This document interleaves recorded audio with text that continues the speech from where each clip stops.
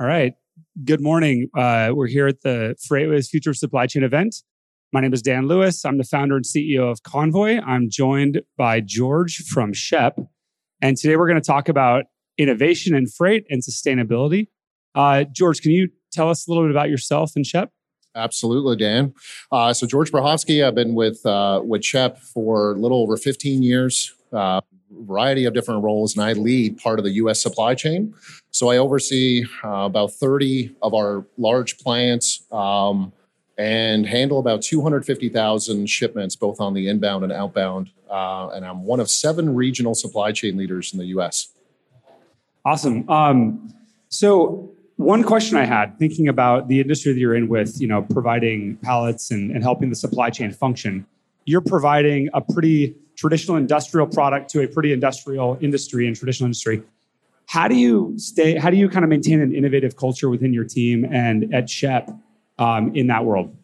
Yeah, great question, Dan. So if anything, the last 2 years, just like for everybody else, the pandemic has really expedited a lot of innovation for us. And one of the big things that we've been focusing on is really how do we continuously stay relevant in the market for our customers, for our people, and how do we build for the future? So one of the things we immediately had to work on was, quite frankly, improving our capacity, our ability to do more with less. And the way that we've been doing that is we've been heavily investing into automation in all of our sites. And really what it sort of said, how do we remain relevant to our people? It's been about changing the way we work. And not just for the support teams that work from home and support all of our logistics and operations functions, but also our plant-based personnel.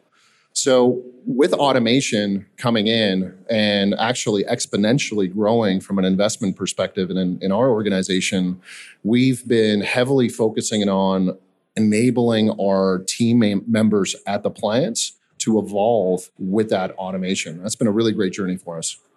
Can you give an example, maybe a specific example of the type of automation you're talking about? Mm-hmm. Absolutely. So in the pallet industry, there is a percentage of pallets that come back from the trade that are damaged.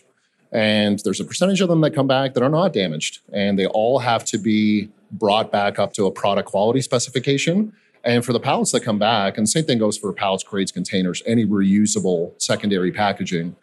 For the ones that do come back that are damaged, it's really a 2-step process. One of them is disassembly. How do you take components off or disassemble certain parts of the asset? And then it's reassembly. So, the traditional way of disassembling pallets was literally cutting out components using a Sawzall, okay? It's really tough to hire for, really hard work and really tough conditions. Well, on the disassembly side, our vision is actually to move to a touchless plant. So where we've been heavily focusing on was how do we automate that?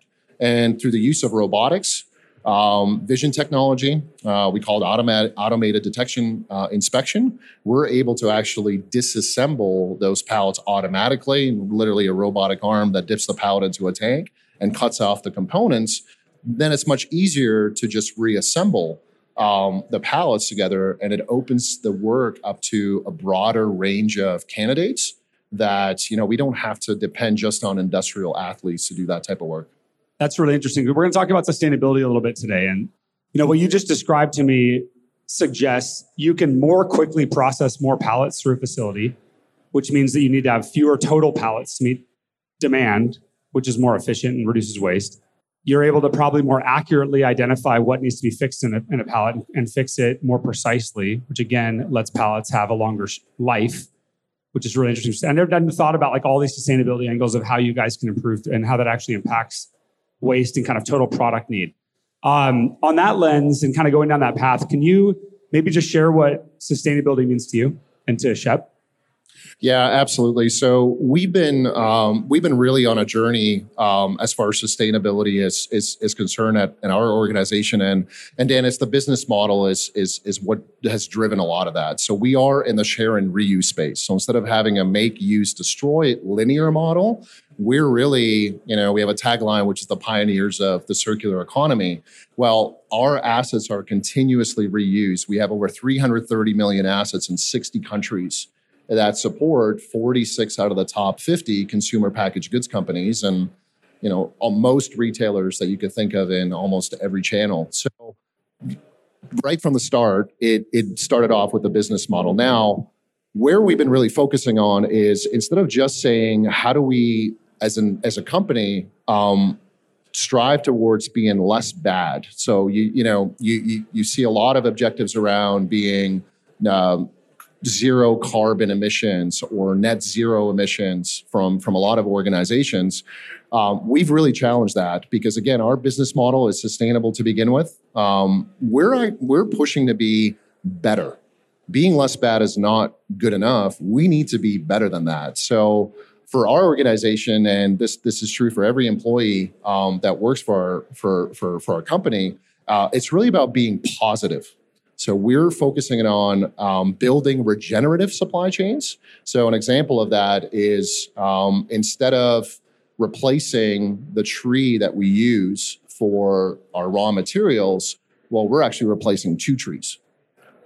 So it really is about being better is not just kind of coming back to that net neutral position. Mm-hmm. You're saying, how do we actually give more than we're taking from the system? Absolutely.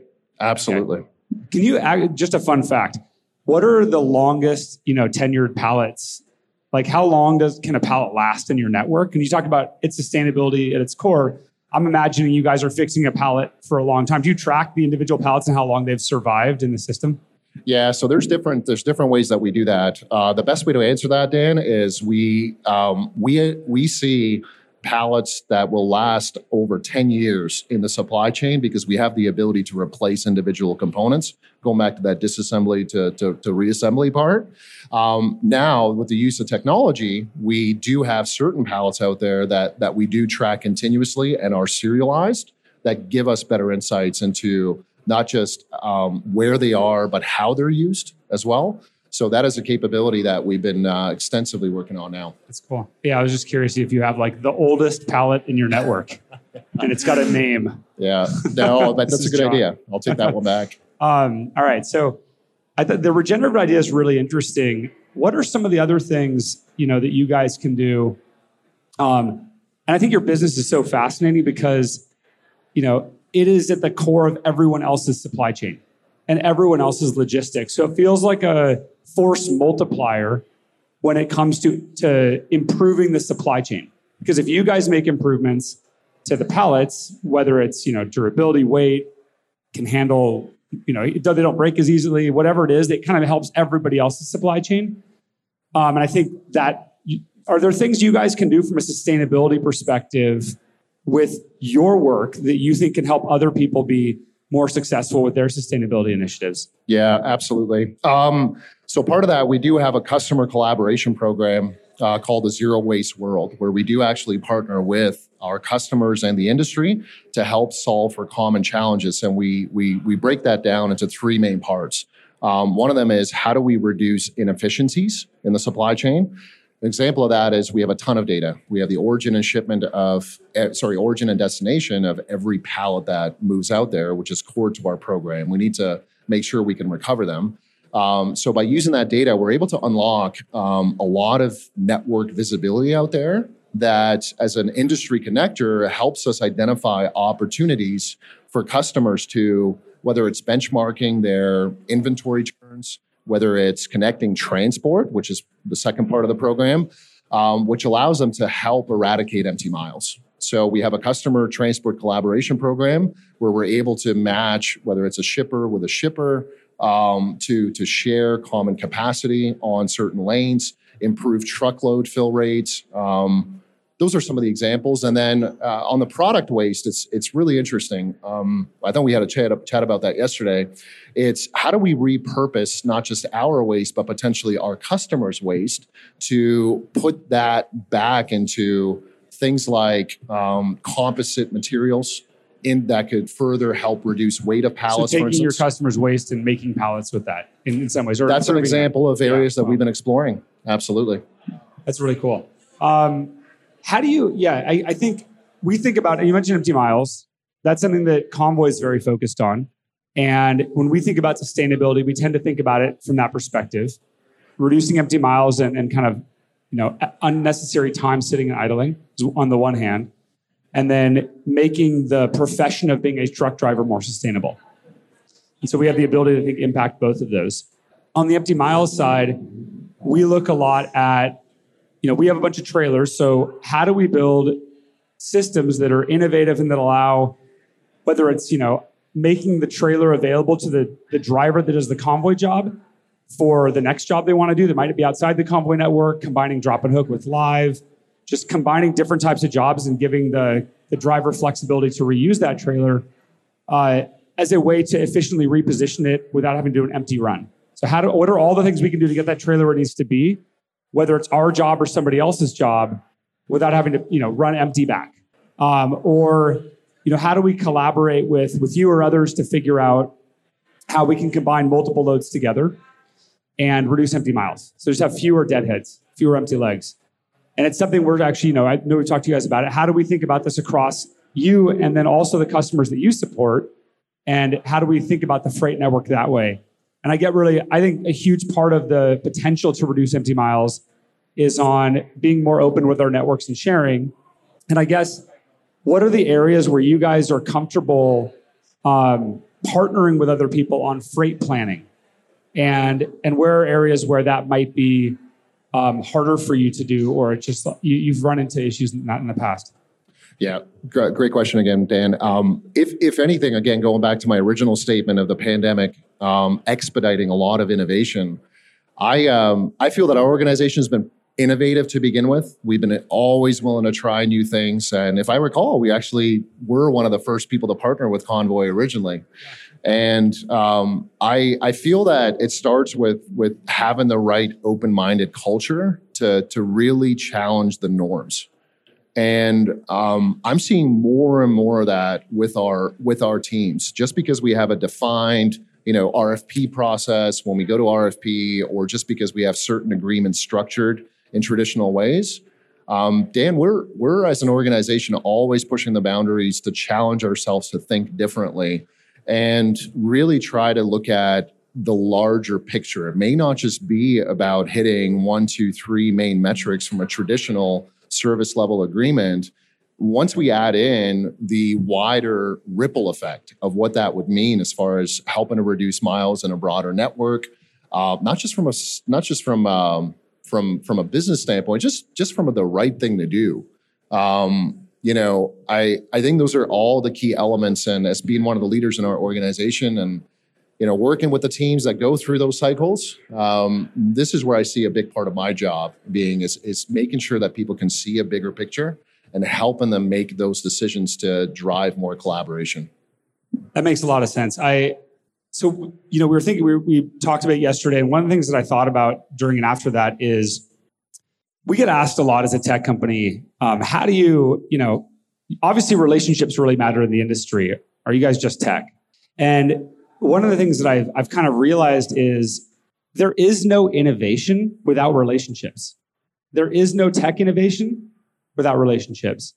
And I'll explain what that means. So, and also it relates to sustainability, because sustainability tends to be, if you do it the way you've always done it, then it won't become more sustainable because it's the same thing you've always done. So it requires a change in process or a change in approach or technology. So that generally relates to innovation. Every time you're trying to build an innovative new thing and launch it to the market, you have to test it with somebody. You have to try it first. You have to A/B test it, figure out if it's going to work, what's the best approach.